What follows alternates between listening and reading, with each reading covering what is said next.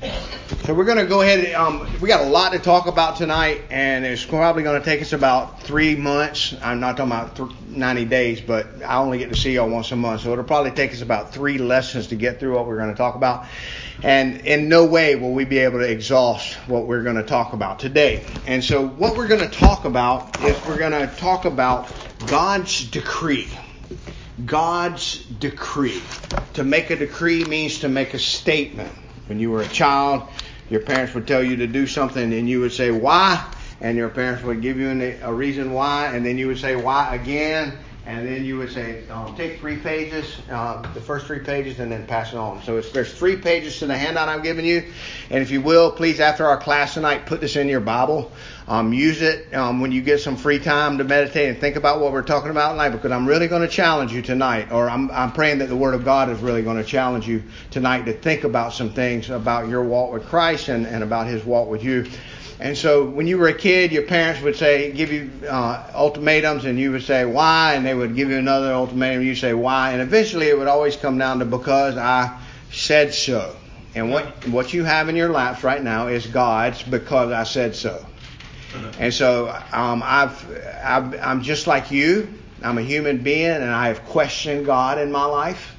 If you are so good, why do people die and go to hell? Why do all those Buddhists and Hindus and Muslims over there that have never heard the gospel, why do they go to hell? Why do you do that? And the true answer is because I said so. Now, what I want you to understand is this. When you were a little kid and you were asking your parents questions like why, your parents would try to give you an answer. But the problem is, in most cases, our minds and our worldview and our scope and perspective is not capable of grasping the answer. Have you ever tried to explain something to a kid and there's no way you can do it because they don't have the vocabulary, they don't have the reasoning power, they don't have the ability to understand. And so what you and I are going to find out as children of God, He says to desire the sincere milk of the Word that you may grow by there as newborn babes is what it says. And most of you in this room are newborn babes. There's a few of you that are mature in the faith, but for the most part, most of you are still babes in Christ. And the truth of the matter is, I'm not bragging or boasting, because what you're going to find as you grow, the more you understand, the more you realize you don't understand. Right? Now, with that said, that's because this is God's because I said so. And there is no way that you and I will ever be able to grasp the complete and the entirety and the scope of who He is and His plan and His purpose and His providence and His sovereignty. But He has given you His Word, His because I said so that you can wrestle with it, so that you can understand it, so that you can know, and so that you can be sure of your salvation. You see how that works? He's given that to you so that you can know who you believed in and can be persuaded that He is able to keep that which He's given unto you. You see? That's what Paul said. And so the Bible has been given to you so that you can know God and understand Him and know how to have a relationship with Him and your neighbors and with yourself, and how to oppose the enemies and how to stand firm in the faith. And that's why you've been given that Word. And so as kids, what you'll find is we still have a lot of questions, and there's a lot of times that our Heavenly Father is just going to see fit to say, because I said so, and you as a child are going to have to trust Him. So, a couple of premises before we jump into the text tonight. Number one, the first premise is this. Everybody say this with me. God is good. Let's try that again. God is good. All right.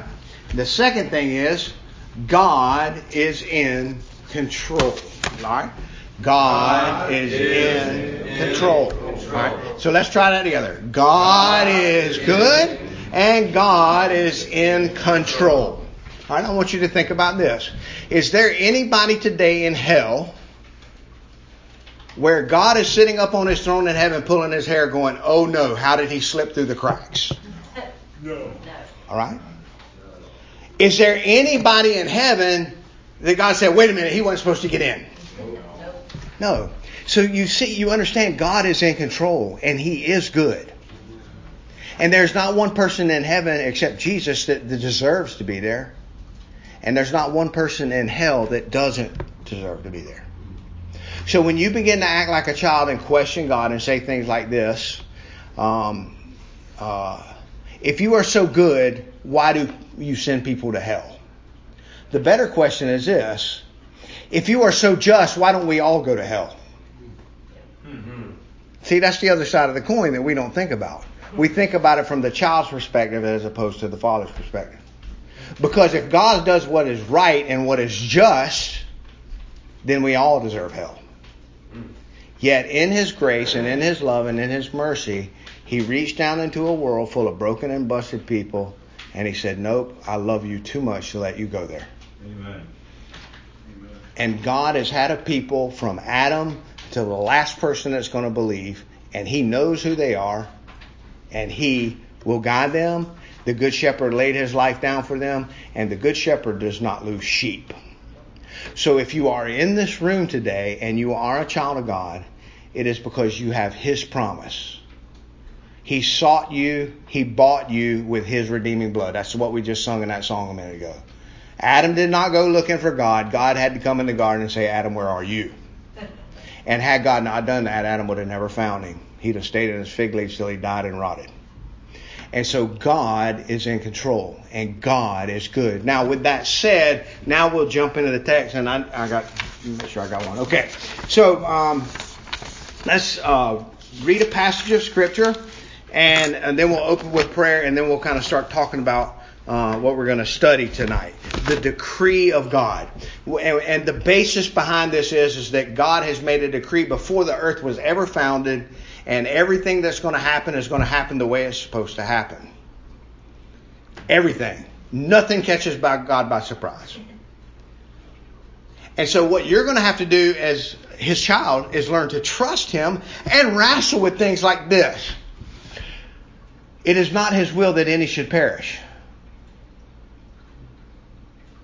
And yet there are people perishing in hell. Is God's will being bent? Is God's will being broken? That's something you're going to have to wrestle with as His child. And so think about it like this. Is God sending anybody to hell that doesn't deserve to be there? No. Right? So when we talk about God's will, we need to understand God's will from two perspectives. One, God has what is known as a decorative will. And then God has what is known as a permissive will. So His decorative will is this: thou shalt not murder. That's the decreed will of God. Is it God's will that we not kill folks? Yes. All right. Well, what about the people that nailed Jesus to the cross? Were they doing that according to God's will? God's will says don't kill. Are you with me? Are y'all understand what I'm saying? So God's decorative will is thou shalt not kill, but His permissive will was to permit or to allow creatures like me and you to make decisions. And even the wickedness of those people that nailed Jesus to the cross was being used for the glory and the goodness of God. Wow. All right? So you understand where I'm coming from with this. And again, this is going to be a tough thing. Guys, it's going to be tough. Because as children, we're going to have all kind of questions why. And I'm hoping that with the outline and the scriptural verses I've given you tonight and what we're going to talk about tonight, I'm hoping that it will give you a way to get started on your way. Okay? So let's look at Romans chapter 8. We're going to go to the very end of the chapter 8 of the book of Romans. Remember, the book of Romans was a letter written to the Christians where? In Rome. Now you will hear a lot of people say that the letter to the Romans, that's what this is, by the way, the letter to the Romans. Paul wrote a letter, right? A 15-page letter or 15-chapter letter. It didn't have chapters when he wrote it. We put those in there. But he wrote a letter to the Romans. He loved them and he wanted them to know God. He wanted them to know what kind of faith they had, and he wanted them to see God's perfect plan for them. And so the whole letter is a letter written to the church at Rome. Okay? There are certain people that will tell you, well, Paul was talking about the church in verses 1 through 8, and then when he got to 9, 10, and 11, he started talking about the nation of Israel, and then he goes back to talking about the church again in 12, 13, 14, and 15. The reality is the whole entirety of the letter is a letter written to all believers so that we can know God. All Scripture is God-breathed and is provided for our education, for our reproof, and for encouragement and understanding. You see, God has given us an entire word so that we can know Him better. And so in Romans 8, what you're going to see is there's an argument going on here. He's talking about in Romans chapter 8, the beginning, the entirety of Romans chapter 8 is about life in the Spirit. Once I am a believer and the Spirit of God lives within me, this is what life looks like in the Spirit. And then he's going to talk about how we win in Christ. And so I want you to look in verses 28. This is a verse that a lot of you have quoted. I've heard you quote it, and I've heard some of the other teachers here at this place quote this. And it says what? We know that God causes all things to work together for good to those who love God, to those who are called according to His purpose. We know that all things work together for good to those who love God, to those who are called according to His purpose. Okay? What does that mean? Everything works for good. Nuclear bombs and Holocaust and tornadoes and typhoons and pandemics and diseases and death and dying. Everything is, I didn't say everything is good. Mm-hmm. Everything works for good. Mm-hmm. To those who love God, to those who are the called according to His purpose. And so what we're fixing to see here in a minute is Paul is going to show us how that works out. Because the same event can happen to two people, and for one person it can be good, and for another person it can be evil. But the reality is it's all going to work for our good and His glory. Okay, so look what he says. We know that God causes all things to work together for good to those who love God, to those who are called according to His purpose. Now, watch what he says next. This is known in theology as what is known as the golden chain of redemption. The golden chain of redemption. What is redemption? God's purchasing a people for Himself. All right, God's saving a people. So what we're going to see here is we're going to see a golden chain. We're going to see a chain that's got links. And all of those links have been put together by God, and none of them can be broken. It's one giant link. All right, now watch what he says. For those who He foreknew, He also predestined. That's a word we hate. People hate that word. They hate it. And the reality is the only people that should hate that word is ones that aren't believers yet. Because if you're in this room today and you're a born again, blood bought believer, it's because He predestined you to become a believer. And it's a good thing. And it's not something you should frown on. And we're going to see how that works out in the rest of this passage we're going to read in a minute. But look, it says, those He foreknew, He also predestined to become conformed to the image of His Son, so that He would be the firstborn among many brethren. All right? So, what does it say? Those who He foreknew, He predestined to be conformed to the image of His Son. Salvation is a tripart. I don't know what the word I'm looking for. It's a triad. It's justification, sanctification, and glorification. Justification is the one-time act of God declaring you righteous. Sanctification is Him conforming you to His image. And glorification is going to be the day that you get a new body to match the new person you are on the inside. And all of that is your salvation. You are saved. You are being saved. You will be saved. Are you with me? Yeah. And whose work is it? Whose work is justification? God's work. Whose work is sanctification? God's. And whose work is glorification? God's. Now, I want you to think about something. We were talking about kids and parents a few minutes ago. When you were a child, you honestly were convinced that the world revolved around you. That was all you thought about. You. Yeah. Me. All right? It works the same way when we become a newborn babe in Christ. We kind of think it's because we went down an altar and gave our heart to Jesus. Or we think it's because I decided to let Jesus into my heart. The reality was it wasn't about you. It was about Him. And it was about how much He loved a hell-bound person like you and me. You see what I mean? And as you grow in the faith, you will learn to depend more and more on His goodness. God is good and God is in control. So as you grow in the faith, you'll learn to trust more and more in His goodness and His control as opposed to your rebellion and your chaos. You see? And the more you trust Him and His goodness and His control, the more at peace you will be. And the more you rely on what He's doing as opposed to what you're doing, the more sure you'll be of your salvation. How many people struggle with knowing if they're a believer or not? You better believe it. And we all have. And you know why it is? Because we're dependent on something we have done or something we haven't done yet. Instead of depending on the finished work of Christ. I'm wearing this shirt tonight, Tetelestai. It is finished. That's the last thing Jesus said on the cross. It's done. He sought you. He bought you with His redeeming blood. And Him walking out of that grave alive is proof that He purchased your salvation and His Father was pleased with that work on the cross. And once you put your trust in Him, once you put your trust in that work that He has done for you, then you have something you can always depend on.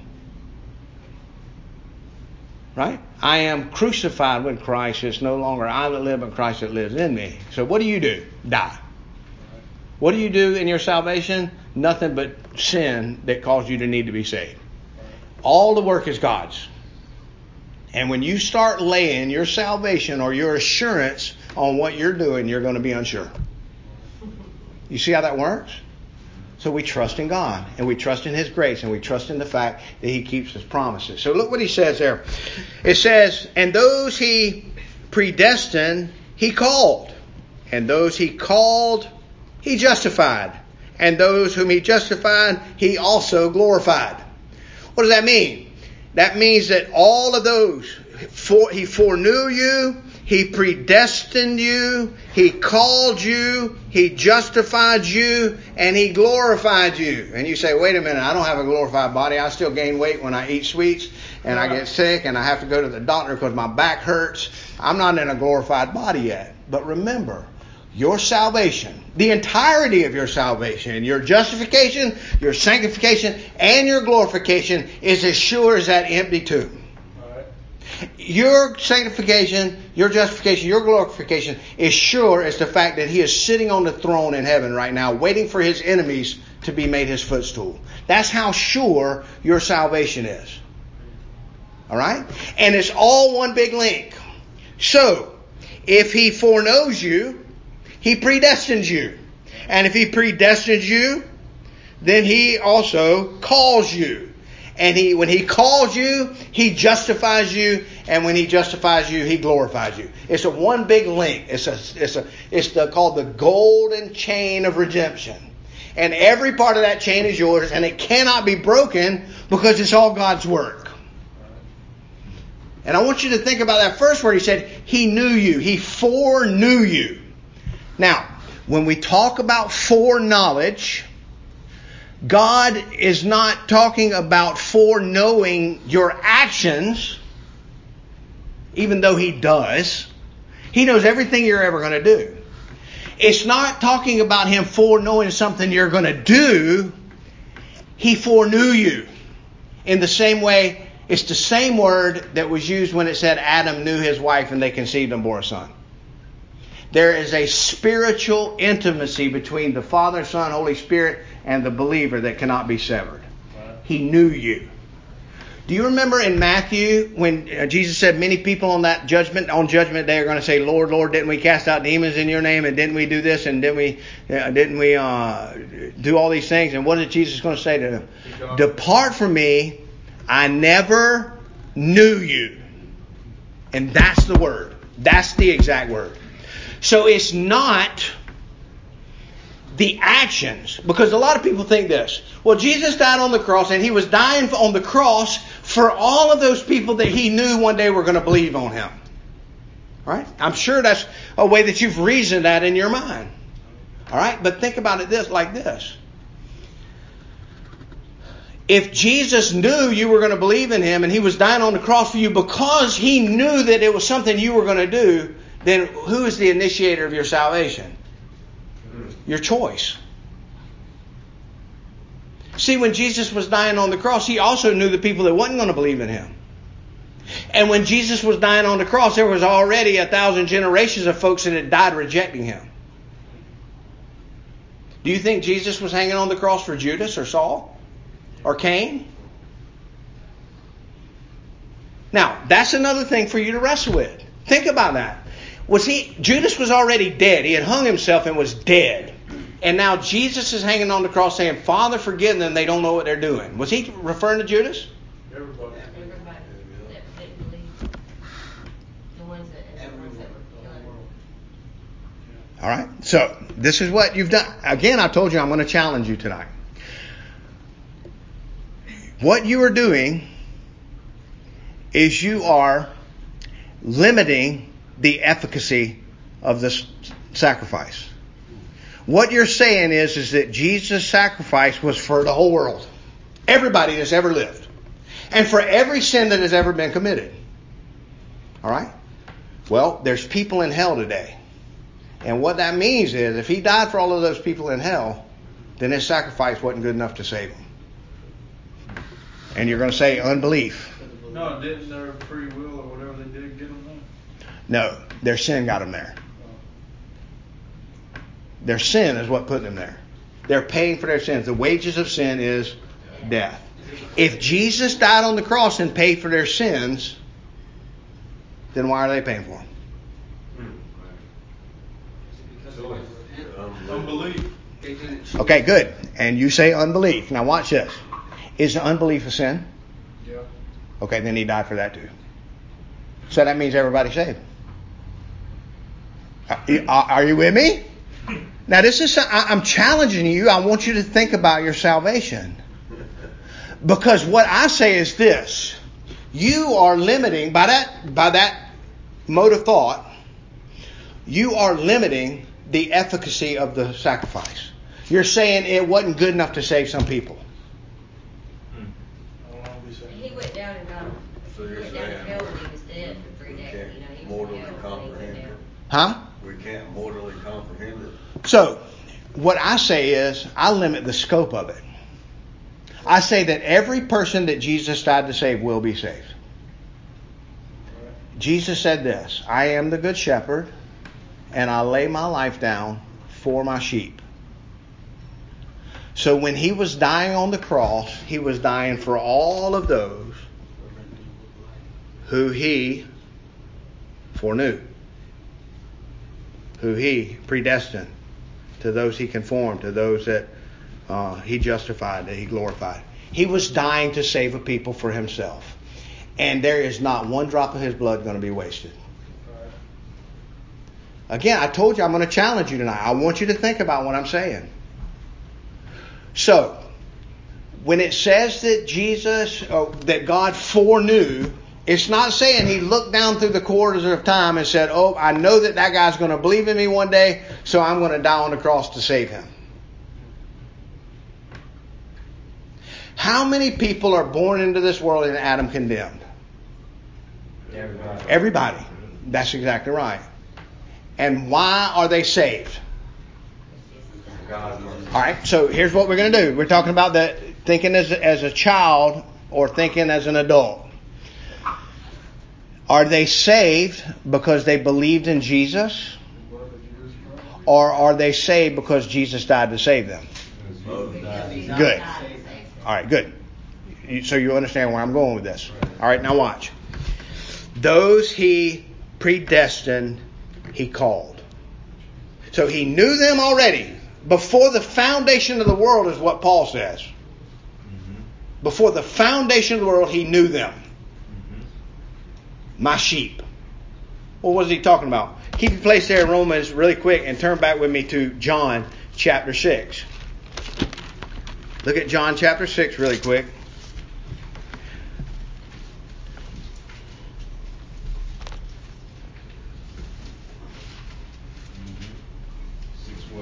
All right, and we're going to start in John chapter 6, verse 29. He's talking to a group of people that had ate the bread and they still don't believe Him. And He's saying the only reason you're following me is because I filled your belly up with some bread. You're not here because you believe me. You're here because your belly's rumbling and you want some more bread. All right, so look what He says in verse. The people said to Him in verse 28, therefore they said to Him, what shall we do? All right, what shall who do? We. What shall we do to do the works of God? And Jesus answered and said to them, this is what you do? Is that what it says? No, it says this is the work of God, that you believe in Him and Him who He has sent. So what is the work of God? Saving faith. It's His working that into you. In John 1, it says this, to all of those who received Him, to all of those that believed on His name, He gave them the right to become children of God. So what happens first? You must be born again before you can even believe.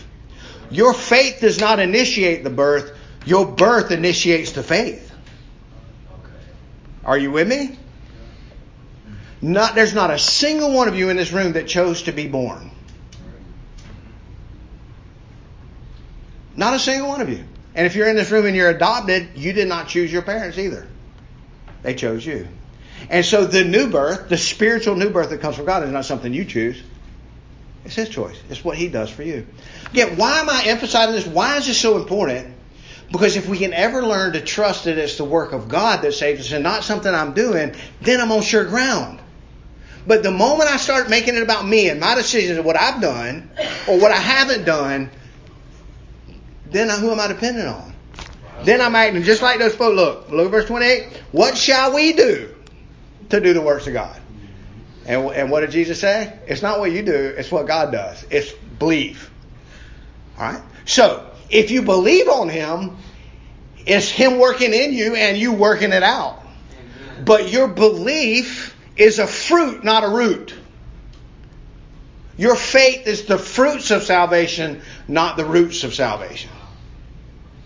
Are you with me? Solid ground. I'm telling you guys. And it's going to be something you're going to struggle with because as kids, we constantly think it's about me. And the more we learn to trust our Heavenly Father and His goodness, right, the more stable we're going to be.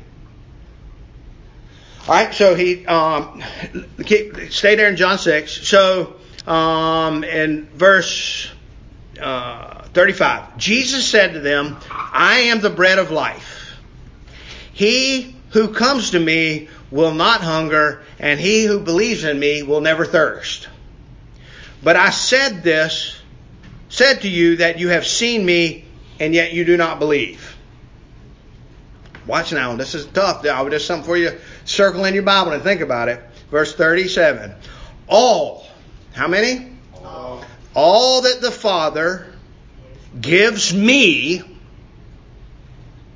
will come to me. And the one who comes to me, I will certainly not cast out. I have come down from heaven not to do my own will, but the will of Him who sent me. Watch now. And this is the will of Him who sent me, that all that He has given me, I lose none, but raise it up on the last day. So, who is the church? Who is the body of Christ? It's the gift of the Father gave the Son a bride, a gift. You see how that works? All that the Father has given unto me will come unto me. And all that come unto me, I will cast nobody out. And this is the will of Him who sent me, that I lose none of them. So, if there is one of His sheep burning in hell right now, then the will of the Father, the Son, and the Holy Spirit have been shattered. Because if we say that Jesus died on the cross to save every person and that it's God's will that none should perish and the Holy Spirit is down here trying his best to get into your heart and save you, what you're saying is your will is stronger than God's will. Wow. Yes? John 3:16, it says, whoever believes in him. All of the believing ones. For God so loved the world that he gave his only begotten Son, that whosoever believes in him will not perish. The whosoevers are the ones that the Father has given to the Son. And I'm not going to try to get technical with you. In John 3:16, in the original language, it says all of the believing ones. Pas ha postuon. All of the believing ones. So in the King James, they made it whosoever. And so I'm glad you brought that up, because watch what happens next in this John 6 passage. Look what he says next. All that the Father gives me will come to me, and the one who comes to me I will certainly not cast out. For I have come down from heaven to do not my will, but the will of him who sent me. And the will of him, it says, the will of him who sent me, that all that he has given me, I lose nothing, but raise it up on the last day. For this is the will of my Father, that everyone who beholds the Son and what? Believes in him, have eternal life, and I myself will raise him up on the last day. So you see what he's saying there? All of the believing ones are all of the ones that the Father has given to the Son, and it's the Father's will that he do not lose a single one of them. He's not going to lose a believer. And the reason that they are believers is because they are receivers. God reached down into a world full of people who were dead in their trespass and sin and said, I love you too much to let you die. And he saves us. All right. So again, go back to the question, if God is so good, why do people go to hell? Again, the question, if God is so just, why does anybody get to go to heaven? And the answer to those questions is, it's God's grace. It's God's grace that saves us, and it's God's justice that condemns. And we're going to go back to Romans 8 here in a second and see that. But so look again in verse 41. Therefore the Jews were grumbling, because he said, I'm the bread of life, I came down from heaven. They were saying, is this not Jesus, the son of Joseph? Jesus, in verse 43, answered them and said, do not grumble among yourselves. Watch this now. No one can come to me unless the Father who sent me draws him. And I will raise him up on the last day. No one can come to me unless the Father who sent me draws him.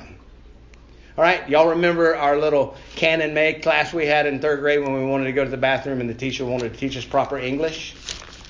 Teacher, can I go to the bathroom? I don't know, can you? May I go to the bathroom? So may means I have the permission to. Can is the ability to. Are you with me? Yep. And so what did he say? No one can come to the Father unless the Father draws him. So every one of you in this room, if you are a believer today, it's because God loved you. In your brokenness and in your sin and your rebellion, with your clenched teeth and your balled up fists dying, he reached down in this world and said, I love you too much to let you live like that. And you know what he did? He drew you to himself. And because he drew you, what did you do? You received him and you believed him. And how many did he draw to him? All of those who he foreknew. He predestined, right? He justified. He glorified. It's one long chain. It's a beautiful chain of salvation. All right. So when you're here in this room tonight, when you're here in this room tonight, and you're sitting there thinking, how could God love someone like me, right? And you say, and maybe you're in here and you doubt that God can love someone like you. Well, be careful that that's not reverse pride. There's a lot of people that will say, well, there's no way God can love somebody like me. Look at all the sin I committed. Well, what you're saying is that his blood on that cross was good enough to save a lot of people. It just wasn't good enough to save me. So stop trusting in your sin and start trusting in your Savior. Trust in his finished work instead of what you're doing. Okay? So let's go... Again, John 6, you can go back and read it for yourself. I hadn't tried to pull the wool over your eyes or anything. Go back and read verse 26 through 45, when you got some time on your own, read that whole passage there, 26 to 58, that whole passage there, and think about what Jesus is saying. No one can come to me unless the Father draws him. You can't come. And so, let's go back to Romans 8 now and kind of finish 8 and look into 9 a little bit, because it even gets tougher when you get into Romans, the implications from this. All right? What then shall we say about these things? If God is for us, who is against us? What's he saying? If you are a part of that golden chain of redemption, there's nothing breaking that. See, if your salvation was based on your will, then you can choose to not be saved too. Are you with me? Like if I could sit up here today and convince you to believe in Jesus Christ, then somebody else can stand up here tomorrow and convince you not to believe in Him. It's who you're believing in that saves you. Right? So, he says, He did not spare His own Son, but delivered Him over for us all. And you say, oh, look, that's everybody. He delivered Him over for all. But remember the context of Romans 8. He's talking about life in the Spirit. The life of a person who is filled with the Holy Spirit. And not all of the world is a new creation. Not all of the people in the world are. Therefore, there is no condemnation to those who are in Christ. That's the Romans 8:1. And that's the audience for all of Romans 8. Those who are in Christ. So all of those who are in Christ, He delivered. He saved. So when it says in Peter, it is not God's desire that any should perish, but that all should come to salvation. Read that passage in 2 Peter and see who he's addressing. Because if it's the whole world and He desired nobody to die and go to hell, then there's people in hell today burning against His will. It's disturbing, isn't it? I'm with you. And this is something that I have wrestled with for many, many years. But I want you to, because I know exactly how you feel. Because when somebody first presented this to me, it kind of made me angry.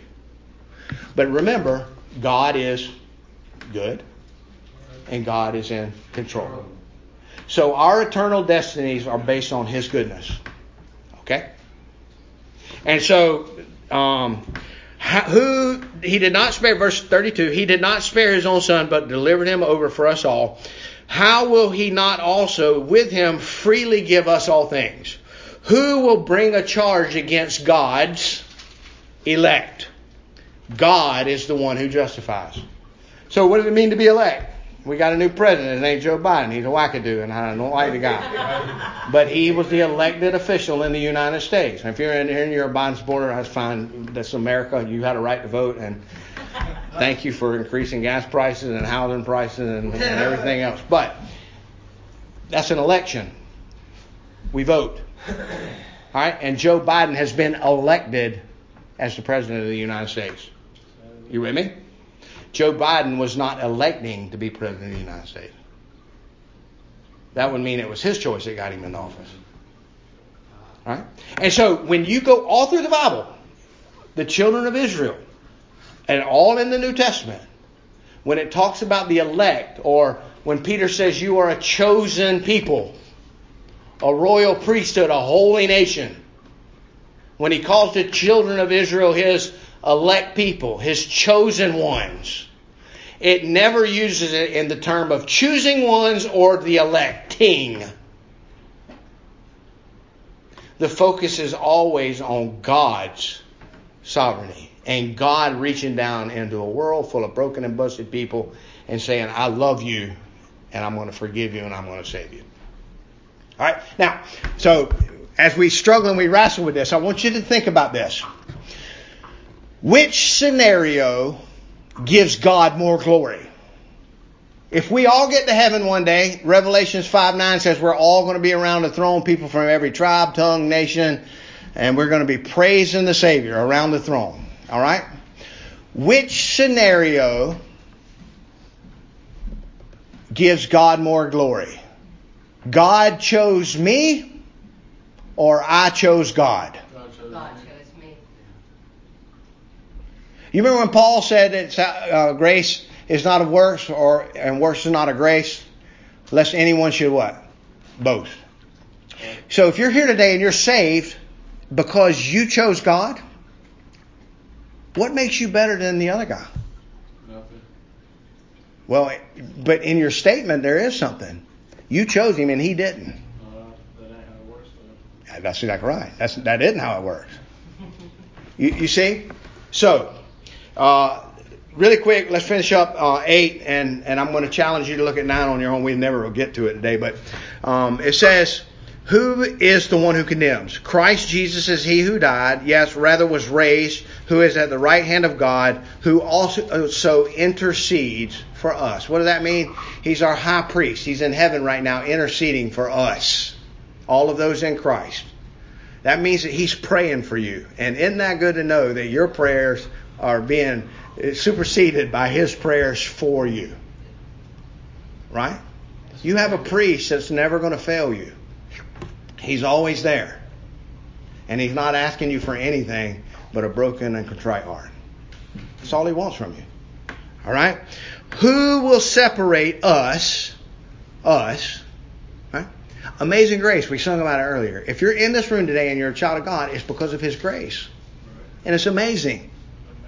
And he says, who will separate us from the love of God? Will tribulation or distress or persecution or famine or nakedness or peril or sword? Just as written, for your sake we are being put to death all day long. We are considered as sheep going to the slaughter. But in all things we overwhelmingly conquer through him who loved us. I am convinced that neither death, nor life, nor angels, nor principalities, nor things present, nor things to come, nor powers, or heights, or depths, or any other created thing will be able to separate me from the love of God, which is in Christ Jesus our Lord. Okay? So, our surety and our hope comes in the finished work of Christ and his amazing grace for a fallen and broken people. All right? Now, again, I told you I wanted to challenge you tonight. I want you to wrestle with this.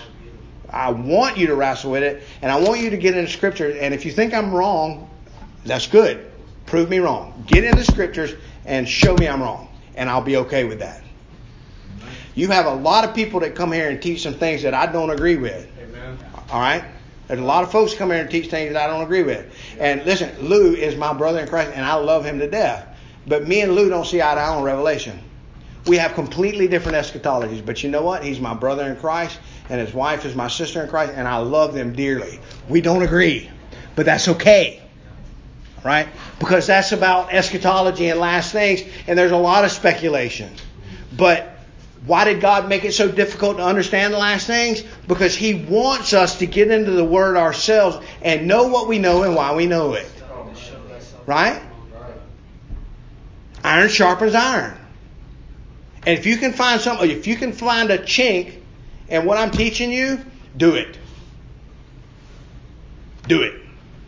I will be better for it.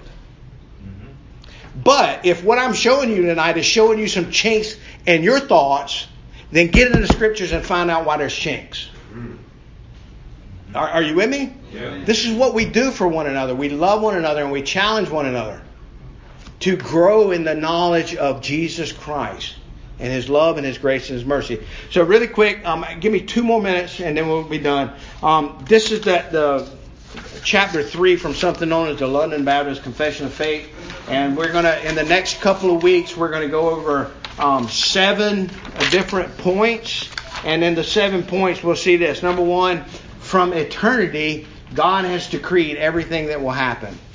I want you to go through and read that paragraph. And at the end of each sentence, there's going to be a footnote. And then there's going to be verses to back up what it says.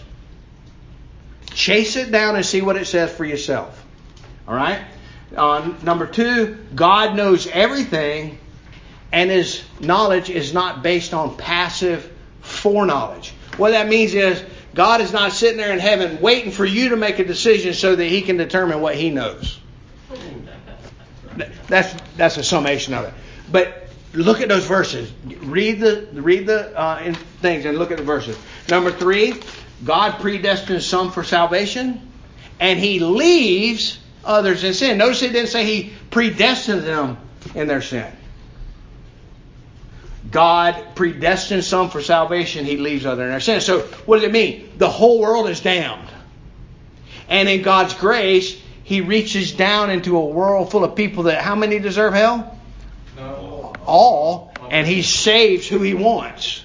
Remember, God is good and God is in control. All right? Number 4, God's predestination is individual and unchangeable. Right? Now you may say, well, I don't like that. Right? What if my brother or my mom is not predestined to be saved? You're starting to play God when you start thinking like that.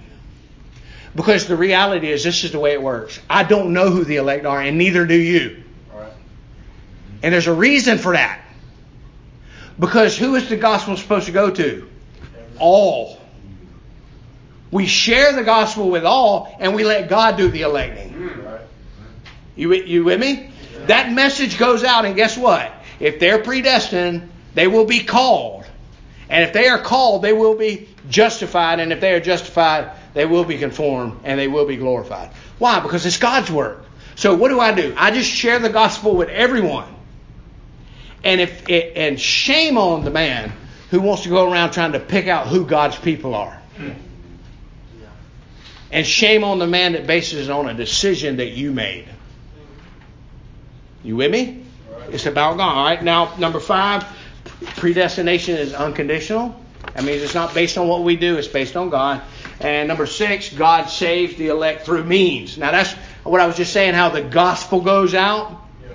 Right. So you might say this. Have you ever thought about this? I know y'all asked before. Well, what about the little guy in Ethiopia in the jungle that's never heard the gospel? What happens if he dies and goes to hell? And he never heard the gospel. That's not fair, God. You can't do that to him. You can't send him to hell. Well, the first presumption that you are making is that that God is required to save anybody. That God is not being fair by offering it to everybody. But here's the reality. There are some little fellers over there in the jungle in Ethiopia. Well, there's mostly desert in Ethiopia. And you know what? They're His sheep. And Jesus loved them and died on the cross for them. And you know what? Because He foreknew them, He will call them. And you know how He's going to call them? Some missionary or somebody's going to get to them. Right. Yes, sir. Man, it's so crazy how God works. About 2 weeks ago, my brother Dustin asked a question just like that, and we couldn't get an answer to it. And I'll be doggone if you ain't just here. Yeah. Yes, sir. I would like to take it a step further than that. I was actually going to ask you this after class, but think like pre-Columbus, Native Americans, Amazonian tribes, people that never had an opportunity to hear God, anything about God. Yep. So, are you saying they're Great question. Great question. How about this? Let me ask you this. How about the Canaanites and the Hittites and the Perizzites and the Jebusites? All the ones that died before Jesus came back. Did they get a chance to believe? I don't know. I don't know the records of that. I mean, the answers. Again, everyone that He foreknew will know Him. So God is good, and it's His choice, not ours. Right. And so if there was a Native American Indian somewhere that Jesus died on the cross for, I promise you he heard the gospel. In God's purpose and God's plan, that person heard the message. Yeah.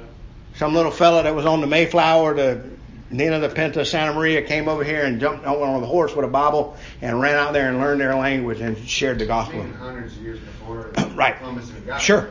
Well, but remember, everything started right there in the heart of the cradle of civilization, right over in Central Africa, and like everything spread from there. You see?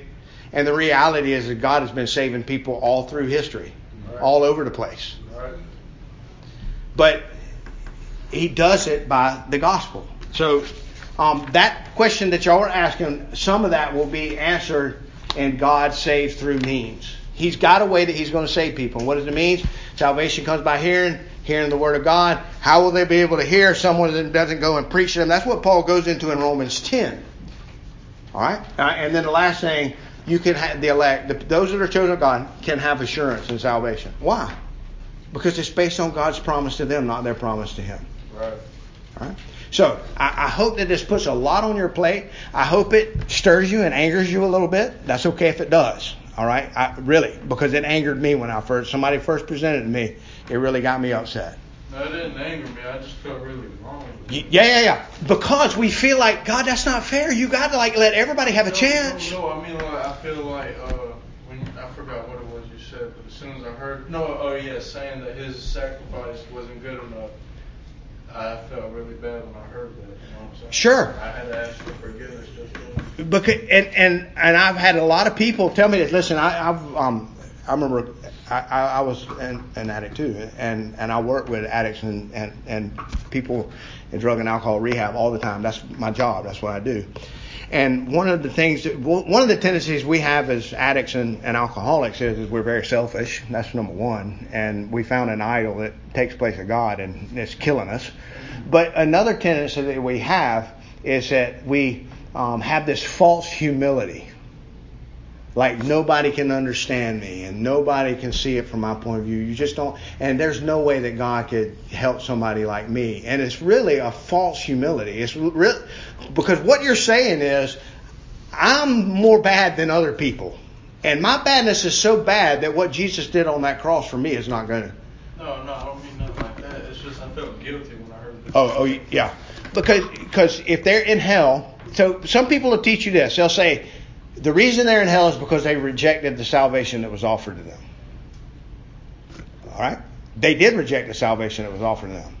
But the reason that they're in hell is because they're paying for their sins. Their rejection is a fruit of their rebellion. You see how that works? In the same way that your faith is a fruit of your salvation.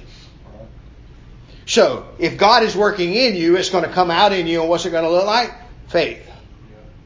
If God is not at work in you, if you are dead in your trespass and sin, what is it going to look like? What did He say about Lazarus? By this time, Lord, he stinketh. He had been in the grave for 4 days. Yeah. And so a non-believer, a rebel against God, is dead in their trespasses and sin. And what is it going to look like? They're going to rebel against God. All right. So if you're in this room today and you know that you need Him and you've never turned to Him, He's drawing you to Him. And the gospel is not a plea. It's not an option. It's a command. Repent and believe. God commands you to turn from sin itself and to turn to what His Son Jesus Christ did on the cross. And all those that come to Him, He will never cast anybody away. What does a person do who is not a believer? What does a person who does not know Him? They will never turn to Him. And it's their own rebellion and their own sin that's causing them to live that way. All right? And so what you do, this is what you do. If you've got a friend or a loved one, or maybe you're in this room and you're secretly that person I'm talking about, get into the Word and let Him change you. Get into the Word. And if it's your friend, your family, your loved one, share His Word with them, because it's only through the Word and the Spirit that people are saved. Right. So we've gone way too long. Let's close with a quick prayer. Father, a lot on our plates tonight. Your Word is so powerful and so breathtaking and so awe-inspiring, and Lord, it just amazes us, and to be honest, God, it confuses us at times. You are so big and we are so small. I do pray that what we've talked about tonight will inspire and will encourage and will give some folks here in this room some assurance about your love and your grace and your mercy. And I also pray that it will cause us to have a desire to get into your Word and know what we know and why we know it. And Holy Spirit, is only going to be through your guidance and your power that we're able to do any of that. So please take these words that we've shared tonight, bear them deep in our hearts that we might not sin against you. Help us to know you and to trust you, and help us to realize that you are God and you are good and you are in control. And there is no better satisfaction, no better hope in the world than to know that my Creator is good and that He loves me and that He's in control. In Christ Jesus' name we pray. Amen. Amen.